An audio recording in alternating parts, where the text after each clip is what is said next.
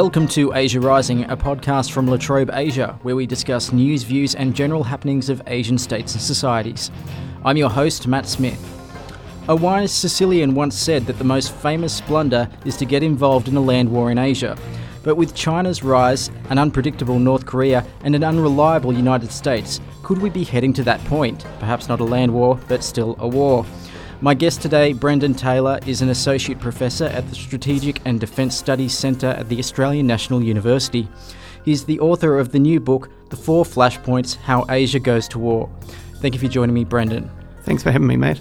How big a fan of you of The Princess Bride, or did that reference go over your head a bit? Oh, I missed that one. Okay, I've got a YouTube clip for you later. Okay. So a good place to start this is perhaps by discussing how close to war could Asia be, and maybe put this in the context of the doomsday clock. How many minutes from midnight are we, and how much of that can be attributed to Asia? Well, Matt, the doomsday clock is a metaphor that was developed during the early years of the Cold War in the 1950s. And every year or every few years, a group of esteemed scientists and other experts get together and try to work out how close humanity is to its extinction. And this year, when those experts gathered together, they suggested that actually the world was actually getting closer to its own extinction. They set the clock at 2 minutes to midnight. That's the closest it's been to midnight and since back in 1953 at the height of the Cold War.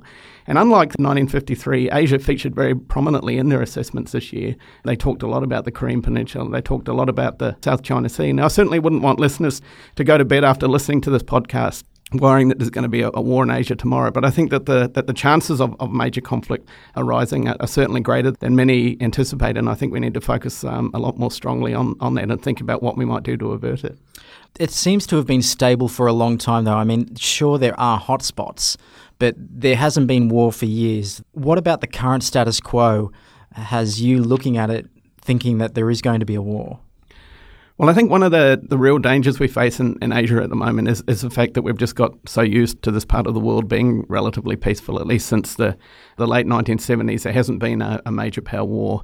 I think that complacency is one of the things I'm trying to call out in this book. I talk in the book about a dynamic that I see unfolding in Asia at the moment. I borrow an idea from the late Coral Bell, one of Australia's great strategic thinkers, and she talked about a dynamic that happens often in the lead up to a major war called a crisis slide. And Coral argued that in the period before the First World War and before the Second World War, we saw this dynamic where there was a succession of small international crises and their impact began to build up and accumulated and eventually pushed Europe to war. And I see something similar happening in Asia today. And I would argue that the slide started back around 2010 when we saw some tensions begin to spike on the Korean Peninsula. We've then seen a succession of crises in the East China Sea and the South China Sea and back again on the Korean Peninsula last year, where that part of the region drifted dangerously close to war. And in the book, I argue that there's actually another major crisis brewing in Taiwan at the moment. And so what I'm really interested in is the interrelationship between the 4 flashpoints. Sure, the flashpoints in their own right are important, and each is subtly different and has to be handled differently. But it's really this crisis slide is what I see as presenting an immediate threat to the peace that we've all enjoyed in the region. Worryingly, complacency is one of the features of a crisis slide. And I think in Asia we face that today. We're leaders, in fact, all of us, because we haven't really lived with the experience of major war, think it's no longer conceivable. So how are you defining a flashpoint then? We'll wade into why those 4 are particularly worrying in your view, but so, for example, is tensions along Pakistan and India, both with nuclear weapons. So is the tensions along China and India, both with, say, shared resources, say, rivers and water, and territory conflicts that have flared up in the past. So why aren't those sort of tensions included in the flashpoints? Well, certainly one of the dilemmas I had in writing this book is, do I include the South Asian flashpoints as well? I think, as you suggest, the tensions between India and Pakistan, between China and India that we saw flare up over the Doklam Plateau and the Himalayas last year, they're both very legitimate flashpoints. But what I see them as being slightly different to what I'm talking about in this book is I borrowed another idea from a famous Australian historian called Geoffrey Blainey. He wrote a book back in the 1970s on the causes of war, and he talked about a phenomenon called wide war, the type of conflict that draws in 2 or more of the major powers in the international system. In fact, it draws in a number of the major powers in the international system into a conflict. And so when I look at South Asia today, I don't see any of those flashpoints in that part of the world having potential to bring about what Blaney would call wide war. Certainly that could cause devastating conflict, but not a conflict that would bring in the United States or that would... so more self-contained. Yes, that would bring in Japan. So it's really that phenomenon of wide war is what I'm interested in and why I excluded the South Asian flashpoints from this book. Who knows, maybe down the track in 2050 if current projections play out and China and India become the world's two largest economies, then maybe we could see the potential for a wide war happening in that part of the world. But I think it's too early at this stage. You also had to leave yourself a bit of wiggle room for a sequel a few years' time down the track. Yeah, the 5 flashpoints. Yes. Yeah. So if you could take me through the 4 flashpoints, where would you start? I'm actually quite curious as to which one you would jump off with. Yes. Well, actually, the flashpoint that I regard as being the least dangerous in Asia at the moment is actually one of the ones that we talk the most about. That's the South China Sea, the dispute over the... I find that really surprising. Yes. A territory that has so many different parties invested. Certainly it's the most complex of the Asian flashpoints. And I think it's understandable that we hear a lot about it in Australia because it's the one that's closest to us. But it's also a flashpoint that I think is unlikely to see the major powers go to war, partly because it takes place across a vast maritime expanse. And one of the things that people like John Mearsheimer, the very hawkish realist scholar, have looked at is a phenomenon called the stopping power of water, where what Mearsheimer suggests is that when you have conflicts or tensions in vast maritime expanses, such as the South China Sea, certainly they can escalate into conflict, but often time is on our side. Diplomats have a much greater opportunity to negotiate solutions or to find off-ramps for those. As the ships move into location, it's not like on the Korean Peninsula, for instance, where the geography of that flashpoint is a lot tighter. Armed forces are a lot more proximate to one another. So that's why I see the South China Sea as being the least likely to erupt into a major power conflict. And I think history bears that out. We have seen a number of isolated clashes in the 1970s and again in the 1980s, and even as recently as 2014 when China parked an oil rig in Vietnam's exclusive economic zone. And those clashes have never escalated into major power conflict. So I think it supports that assessment. Yeah. Okay, if we move on to, say, the Korean Peninsula, which President Donald Trump would like us to think is no longer an issue. Americans can sleep at ease knowing that problem has been dealt with. But the tensions along the Korean Peninsula are maybe in check for only as long as America's there. Yes, and I think that American presence is very important. Unfortunately, I don't quite agree with Donald Trump that we're out of the woods as far as that particular flashpoint is concerned. I think it's certainly very good that Trump and Kim Jong-un met back in June in Singapore. I think it was badly needed to take some heat out of the tensions that were emerging between the United States and North Korea and really intensifying between the United States and North Korea. But my read so far is that the diplomacy is playing out much as it's played out in the last 25 years. There's a lot of symbolism going on, but actually in terms of really substantive gains, it's a very difficult issue, but it's also going to be a very drawn-out diplomatic process. And history suggests that the longer the diplomatic process is drawn out on the Korean Peninsula, the greater the opportunity there is for that process to go off the rails. So I think that's what's likely to happen on the Korean Peninsula. Interestingly, I don't think it's the most dangerous flashpoint in Asia at the moment. I rank it as number 2 in the book, but certainly it's up there as one of the most dangerous. Sorry, I interrupted your ranking there. So what's number 3? Number 3 is the East China Sea, and one of the things about looking at these flashpoints is that the odds kind of shift. They don't remain static over time. So if I'd written this book back in the period between 2012 and 2014, I would have probably ranked the East China Sea a bit higher than I have it at the moment. But tensions have eased somewhat around that flashpoint. Chinese and the Japanese are really making a concerted effort to try and bring their relationship back on a more stable footing. I think the other thing in favour of the East China Sea not combusting is the very strong militaries that both China and Japan have. And I think certainly over time it's likely that the Chinese military will become significantly stronger than Japan's. But at least for the next couple of decades, I think we're going to see a Japan that's going to be one of the few countries in the world that can hold its own against the Chinese military. It's got a very formidable, small but potent air force, a very small but potent navy as well. And I think that it's very unlikely that we'll see Xi Jinping of China, unless we saw a real upswell of nationalist sentiment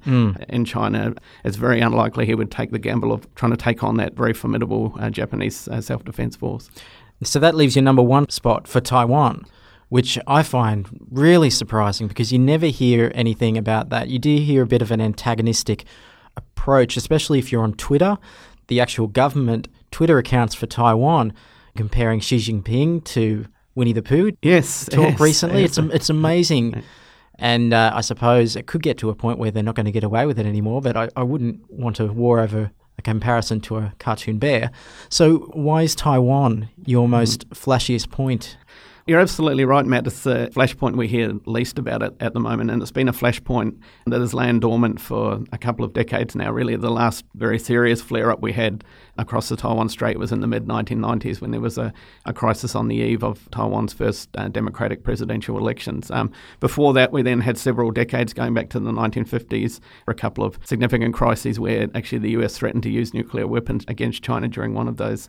What we're seeing at the moment in Taiwan is after a period of dormancy, we're seeing quite a dangerous triangular dynamic going on. We're seeing a Taiwan that is having less and less of an affinity with the mainland. If you look at public opinion polling, and there's very regular public opinion polls are taken in Taiwan, more and more of the population don't feel any sense of affinity with the mainland. They see themselves as exclusively Taiwanese, and this is something that's particularly strong amongst the younger generation who weren't born on the mainland, who are actually born on the island of Taiwan itself.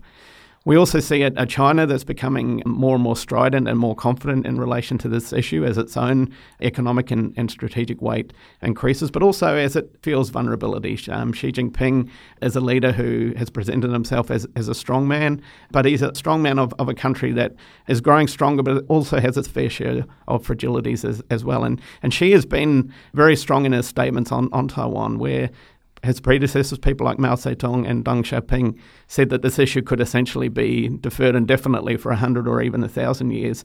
Xi Jinping has said that this issue can't be passed from generation to generation and needs to be resolved. Yeah. Then we have the unpredictable Donald Trump. And I think in terms of the US Taiwan policy under his administration, and it's not just as a result of Trump, there's also been strong congressional pressure as well. We're seeing the US increasingly lean in on this flashpoint. And my read on that is that leaning in on the part of the Trump administration is a sign of US weakness rather than strength. I think the US is gradually coming to grips with the fact that its hold on this flashpoint is slipping. As China's military becomes more powerful, the US will certainly be able to hold its own for about another 7 or 8 years. But within the next decade, China, on current projections, will have the ability to prevent the US coming to Taiwan's defense as a result of the anti-shipping and anti-satellite missiles that it's developing. Those missiles are also becoming a lot more accurate. So that kind of triangular dynamic that I see as coming together, a Taiwan that's pushing in the direction of independence, and the country has elected an independence leader back at the beginning of 2016.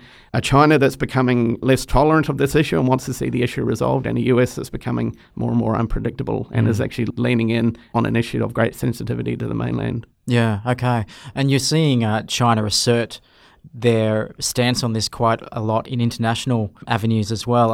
I recall that there was an instance where the Chinese ambassador wouldn't allow a meeting to proceed unless the Taiwan ambassador left the table. And I think Julie Bishop was at that meeting as well, or she maybe called that meeting. Yes, and it was over a relatively... It was during the welcome to the country as well. Yes, sorry. Yeah. Where a representative from the Taiwanese delegation shouted down the welcome to country. It was at a meeting over blood diamonds, kind of illegal diamonds. Yeah. And certainly we've seen in the news recently China increasingly using its growing economic power to try and draw countries that have traditionally supported Taiwan. And we saw as the 21st of August, El Salvador shift its diplomatic recognition away from Taiwan and towards China. And I think now there's only, 17 countries in the world that recognise Taiwan diplomatically. Interestingly, about 6 of those are in the South Pacific. So this is going to become more of an issue for Australia.